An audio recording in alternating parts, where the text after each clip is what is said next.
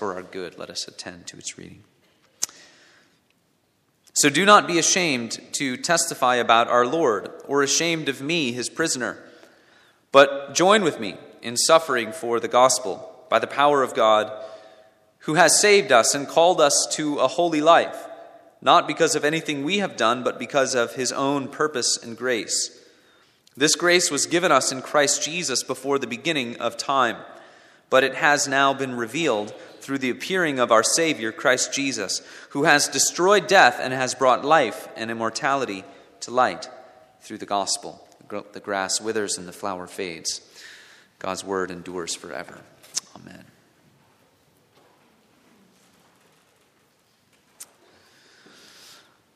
Election day has come and gone, although vote counting, I suppose, remains. Discovering ballots remains, to some people's surprise, I suppose.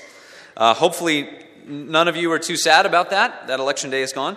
Thankfully, to a good Calvinist, every day is election day, because every day is a good day to remember God's election of us in eternity past, manifested in history, and giving us assurance of our salvation even to the end of the age. When we speak of election, eternal election, we speak of what we might call the very beginning of God's descending to us in redemption. It goes as far back as our minds can possibly go. To the earth, the time of the earth's foundations were laid, and even before that, as it says here in 2 Timothy, before time itself began. Why do we do this? Why do we place emphasis on these doctrines, and specifically this doctrine? As Reformed folks, we treasure this doctrine. It's so important, it's so clear in Scripture, and it's such a wonderful blessing. Why do we do this? We do this because it brings great glory to God. It magnifies the praise of his grace. It forces us to apprehend more clearly and in more significant and life-changing ways the mercy of God in Christ. And that, of course, produces in our hearts much greater thankfulness. And it produces in our lives much greater faith working through love. That we're reminded again and again and again, it comes back to God's love for us. That goes back to before the foundations of the earth were laid.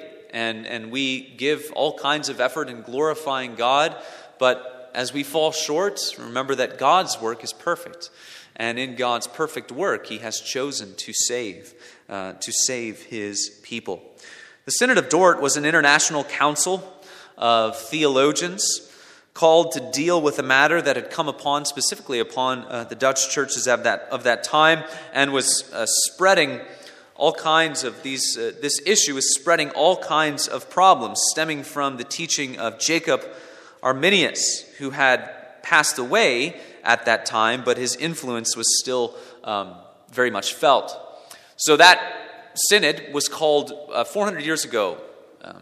This is the anniversary of that. So a lot of things going on today. We had the Synod of Dort. We had World War I. 14 years ago today, my younger sister also was diagnosed with leukemia. So November 11th, kind of special day in my family's life as well. From this synod came these core doctrines that we affectionately call TULIP, and really gives us a frame of reference for the doctrines of grace. Really, that's what you could call it, the doctrines of grace, the triumph of God's grace at the Synod of Dort. So we'll consider tonight the first main point of doctrine, eternal election and reprobation.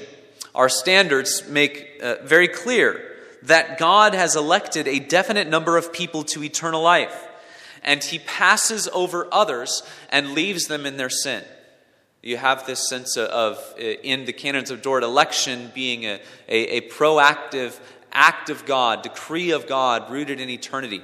And reprobation is more this passing over, highlighting the responsibility that all people have for their sin and their accountability before God, for which they will answer on the day of judgment. This does not make God unjust.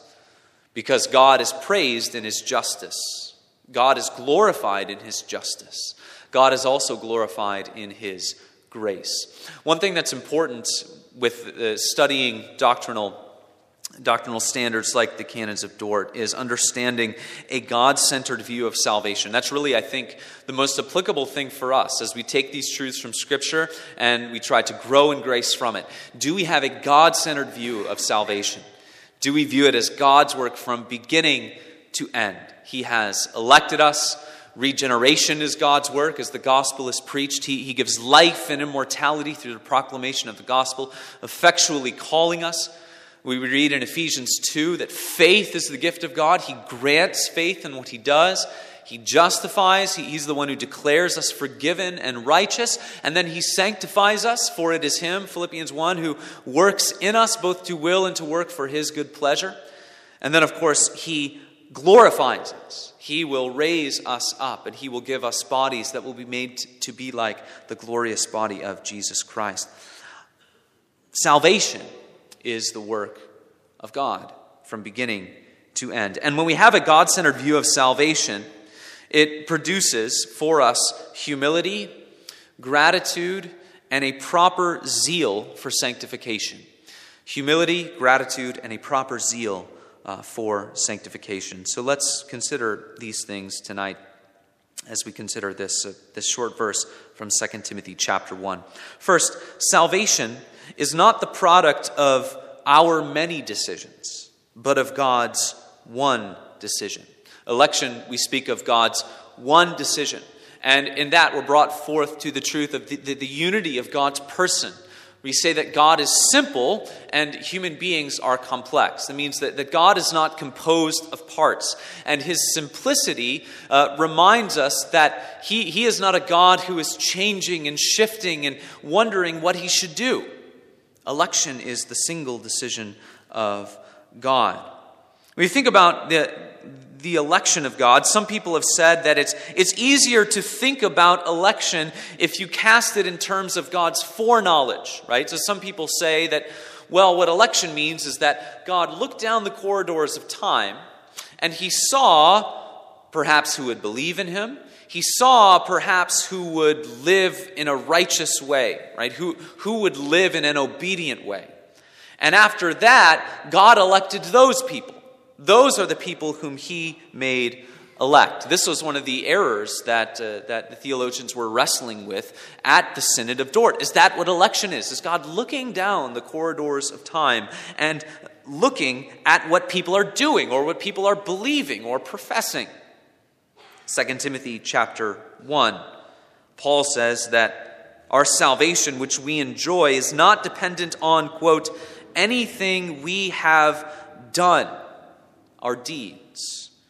This is a Greek word you might translate simply as works. When Paul uses this word, it's Greek word erga, when Paul uses this word, what it means is it's the sum of our moral character. Looking at the things that you do in your life and sort of putting that all together and saying that's the sum of someone's moral character.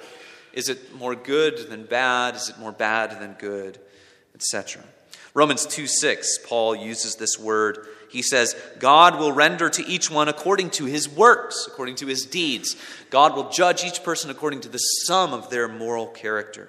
John 3:20, everyone who does wicked things hates the light and does not come to the light, lest his works should be exposed. Sum total of your life. So Paul says in very clear terms that God does not save us. Salvation is not dependent upon anything that we have done, our works. He does not give salvation on the basis of our moral character. He does not give it on the basis of sort of the conglomeration of your own performance.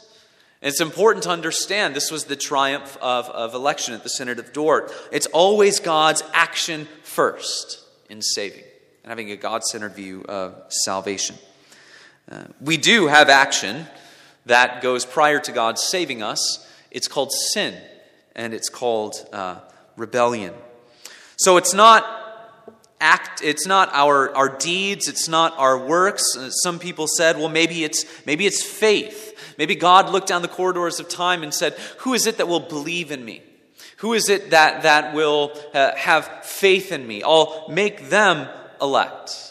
It's not perseverance, it's not deeds, is it faith? But all of that would make human saving action antecedent before the saving work of God in election, which defies the teaching of Scripture. For by grace you have been saved through faith, and it's not your own doing, it is the gift of God, not a result of works, so that no one may boast. You see, even if election were based on foreseen faith, or foreseen perseverance, or foreseen works, then those who were deemed worthy of being made part of the elect could boast. If God looks down the corridors of time and says, all right, who deserves this? That would mean that human beings could boast. Paul says something different. All of God's action is primary, and it comes first in salvation. One application of that, as we just think about it, any attempt to place man's faith or his works prior to God's grace does not deal honestly. It does not square with the reality of our own sinfulness. See, many of us we're legalists at heart. We still have this sense that God looks upon us on the basis of our deeds. When people first begin to agree with the standard of righteousness found in God's Word, often the first reaction is to begin to live as if we can measure up to that standard. Okay, if people start to believe God's Word is true, well, what I need to do then is I need to earn my salvation. I need to earn God's favor. They become like eager new homeowners, right? You buy a house for the first time and you want to make the outside look really nice. So you start pulling away all of the old landscaping, all of the old bushes. You pull it away and then you start digging in the ground and you find some little stones here and there. It's no problem removing those. It's kind of like when we're trying to defeat our own sin, our outbursts of anger or the specific actions that may just, in a sense, seem particularly vile, right? Very obvious sins. Perhaps we can weed those away from our lives. And like those eager home buyers, moving away those rocks, but suddenly you start to see that those small stones get bigger, and you're weeding away, and you're trying to rid all of this from your life. But then all of a sudden you hit complete bedrock, right? Solid rock. There's no fresh soil. All it is stone. And that is like the corruption of our sinful hearts, our sinful nature. See, there's parts of us that we will not be able to eradicate in this life. We will not be able to completely do away with our fallenness, with the many things that pull us back into failing in thought and in word and in deed. So you want to build a garden, but there's bedrock. Well, what can you do? You have a couple options. Your first option is to run away. Run away. It's hopeless. God's standard of righteousness is too much. Your second option might be, well, become a Pharisee. Become a Pharisee, right? Put some soil on top of that bedrock and plant some nice looking flowers so that you can look better than your neighbors. But the problem is that whatever you plant on that soil resting on bedrock is not going to stand the test of time. By the time the day of judgment comes, it will be shriveled up. It will be gone. Your third option, the most dangerous option, shorten the yardstick of God's law. As time goes by, less and less things become sin in your mind. Well, I used to think that was sinful, but now I'm really not so sure. It seems like my emotions, my feelings, and it's amazing how people's emotions and feelings can become synthesized with the work of the Holy Spirit. The Holy Spirit is leading me to think that maybe this is no longer sinful. And how many people in the church today are reasoning along the same lines, calling evil good and good evil. Shortening the yardstick, another option that you have. Any kind of attempt to place human action prior to God's in salvation, that it was because of our foreseen faith. It was because of what God saw us doing, looking down the corridors of time. Doesn't square with our hearts of stone. Our hearts of stone. Our hearts of stone need to be brought to the rock of salvation, Jesus Christ. This is why the canons do such a wonderful job of emphasizing the proclamation of the gospel. Gospel is to be proclaimed to all, because this human nature, this sinful nature, is corrupt, and it's found in all. All of our lives, it's a conglomeration of flawed decisions, failures, but the one singular decision of God to save a definite number of people out of their sin, that is election. And that is good news for us tonight. Canons say this: there are not various decrees of election, but one and the same decree respecting all those who shall be saved, both under the Old and New Testament, since the Scripture declares the good pleasure, purpose, and counsel of the divine will to be one, according to which he has chosen us from eternity, both to grace and to glory, to salvation and to the way of salvation, which he has ordained that we should walk therein. Election is the product of the one decision of God from all eternity. So, I've spilled the beans there right before I said it, but when and why has God elected us? When and why? Paul says, before the beginning of time, as the NIV translated. You might translate this as we said, before time itself. Again, from the canons. Election is the unchangeable purpose of God, whereby before the foundation of the world, he has, out of mere grace, according to the sovereign good pleasure of his own will, chosen from the whole human race, which had fallen through their own fault from the primitive state of rectitude into sin and destruction, he has chosen a certain number of persons to redemption in Christ, whom he from eternity appointed the mediator and head of the elect, and the foundation of salvation. Titus chapter 1, Paul speaks of faith and knowledge resting on the hope of eternal life, which God, who does not lie, promised before the beginning of time. God does not lie, and God is eternal. He always has been, he always will be. From everlasting to everlasting, you were God. Before the mountains were born, or you gave birth to the world, there you were, from everlasting to everlasting. Psalm 90, verse 2. God does not lie. He has always been, he always has been, and he always will be. And he promised eternal life to those whom he chose before the foundations of the world. God is beyond our comprehension.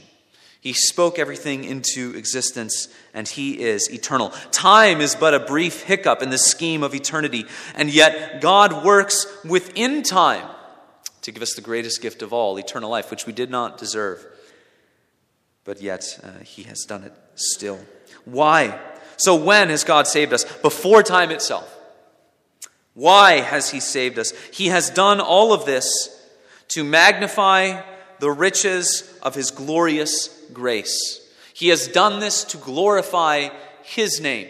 He has done this to exalt himself. Ephesians 1, he predestined us for adoption as sons through Jesus Christ, according to the purpose of his will, to the praise of his glorious grace, which he has blessed us in the beloved. Isaiah 61, verse 11, for as the earth brings forth its sprouts, and as a garden causes what is sown in it to sprout up, so the Lord God will cause righteousness and praise to sprout up before all the nations. Right? He is going to do this. He is doing this before the eyes of the world. And when Jesus Christ comes again, he will be vindicated as a righteous God, as a powerful God, who saved his own and who claimed them for himself. He does all things for the glory of his name. He does all things for the magnification of himself. Is that selfish? No, it is not. Think about what he does as the greatest part of the magnifying of his name. He magnifies his grace. So the thing that glorifies him the most is that which grants us eternal life out of our sin and into salvation. Moreover, in saving us, he is giving us the only thing that can truly satisfy us, the only thing that can truly bring us joy, is God himself. We were made for him. He brings us into his presence. He brings us into his blessedness in salvation. He gives us the one thing for which our hearts so long.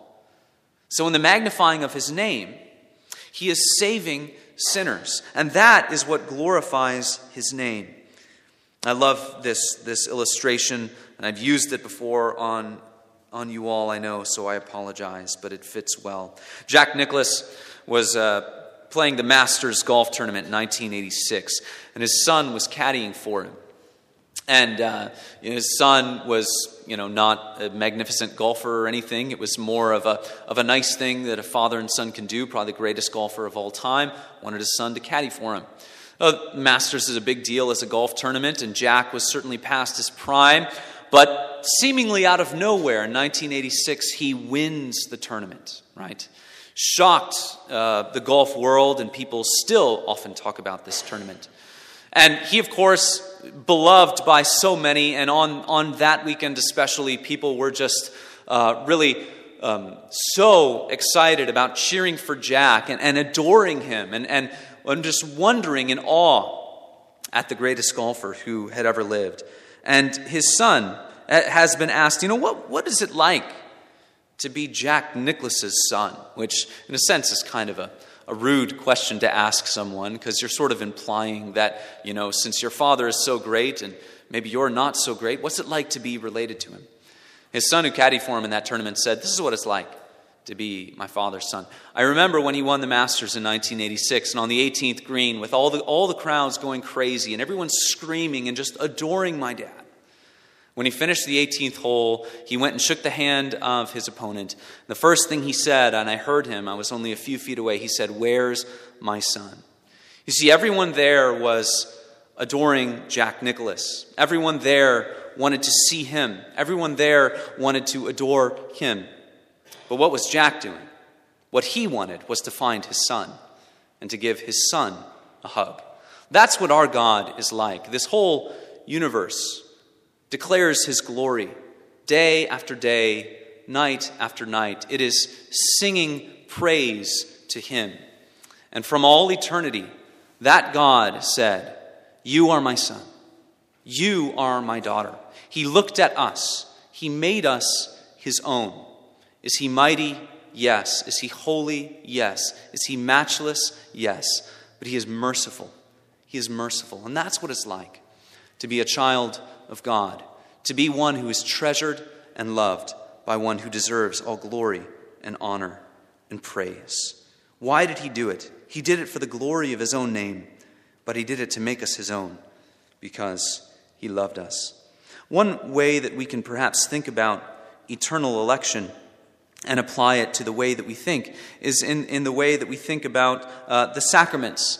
The Synod of Dort and the doctrine of the Synod of Dort had a lot of important implications in thinking about the Reformed sacraments. Of course, our standards say that these are not mere signs. Right? Baptism and the Lord's Supper are not mere signs of what God is doing, but they are signs and they are seals. They exhibit and they also convey the saving grace of God. But we don't think about them the way that the Roman Catholic Church thinks about them, right? It's not ex opere operato. We don't say, well, because someone has been baptized, they are regenerate. Because someone has taken the Lord's Supper, they have received that amount of sanctifying grace. But if you think about the sacraments in terms of God's election, then all of a sudden a light bulb goes on. A light bulb goes on because the sacraments are important. They are efficient for the elect. God exists outside of time. He calls certain people to himself. And they're efficient for the elect. It's always for the elect. God always gives his grace, but it's in God's good time. So we proclaim the promise of the sacraments, saying in God's good time, he can bring about the life that he promises in the sacraments. And then also it's in conjunction with the work of the Holy Spirit, who is the one who brings to effect the eternal decree of God. So you can have election seep into the way that you think about all kinds of doctrine in the Christian life. So when and why? From eternity. Why? Because he glorifies himself and he loves us. And then to what? To what has God saved us? 2 Timothy 1 verse 9. He has called us to a holy life, or to a holy calling. This calling is a special privilege and responsibility as those who are saved. those who are appointed to eternal life, are called to something special, a privilege and a responsibility to serve God with our lives, to do that for which we were created. 2 Thessalonians 1, verse 11. To this end we always pray for you, that our God may make you worthy of his calling and may fulfill every resolve for good and every work of faith by his power. Ephesians 4, verse 1, Paul says, I, therefore, the prisoner of the Lord, entreat you to walk in a manner worthy of the calling with which you have been called. Colossians 1, verse 10. Walk in a manner worthy of the Lord, fully pleasing to him, bearing fruit in every good work and increasing in the knowledge of God. One thing that we understand about election as it relates to the Christian life is it is unchangeable. It is unchangeable, and the fact that election is unchangeable, springing forth from that one decision of God, is that it gives great assurance. When you fail in your life, when you blow it in ways you couldn't even have imagined, you say, how did I get brought to this place of despair? And Satan starts to throw accusations your way. One of the things you can rest in, the unchangeability of election, the fact that God has done this from all eternity. And if you believe in Christ, if you trust in him, if you believe the gospel, then you can take comfort from this glorious truth of election. Article 12, the first main point, says this: assurance of eternal and unchangeable election to salvation is given to the chosen in due time, though by various stages and in differing measure. Such assurance comes not by inquisitive searching into the hidden and deep things of God, but by noticing within themselves, with spiritual joy and holy delight, the unmistakable fruits of election pointed out in God's word, such as a true faith in Christ, a childlike fear of God, a godly sorrow for their sins, a hunger and thirst for righteousness, and so on.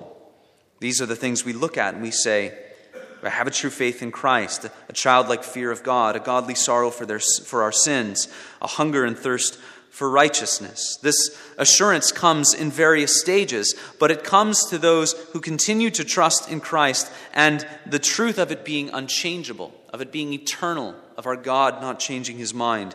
This gives great assurance. So the temptation, of course, so what people say, well, if salvation is all of God, and if salvation is in the eternal counsels of God, then human beings are just going to think that it's all right to live in whatever way that you want. If you're guaranteed to get an A in some class, what's the temptation? To slack off, to not do any more work.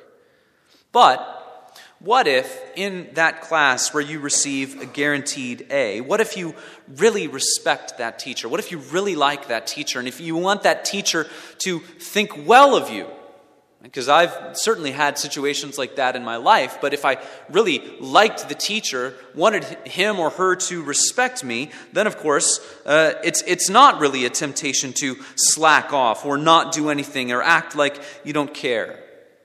One of the things they taught us as summer camp counselors, right? You need to know every trick in the book if you're going to be a camp counselor for 3rd through 6th graders for an entire summer, right? So they would say, you've got to get them on your side. You've got to get them liking you that first week. And then, when you start to see one of them really acting out, you pull them aside and you say, look, so-and-so, I really like you. I think that you can do great things while you're at this camp. I think that God is doing wonderful things in your life. And I know that you can be a leader amongst these people. I know that all of your camp mates, all of your bunk mates, that they are looking to you and they want to see you do well. And you see these kids, their eyes light up, If we know all of these things about God and what he has done for us in eternity, we know all of these things about his love for us, his treasuring us, his carving us out for him even from eternity past. Won't we take a much different approach to the way that we live our lives when we understand that he has called us to a holy life? And he has called us to live in a way that is worthy of the calling that he has given to us.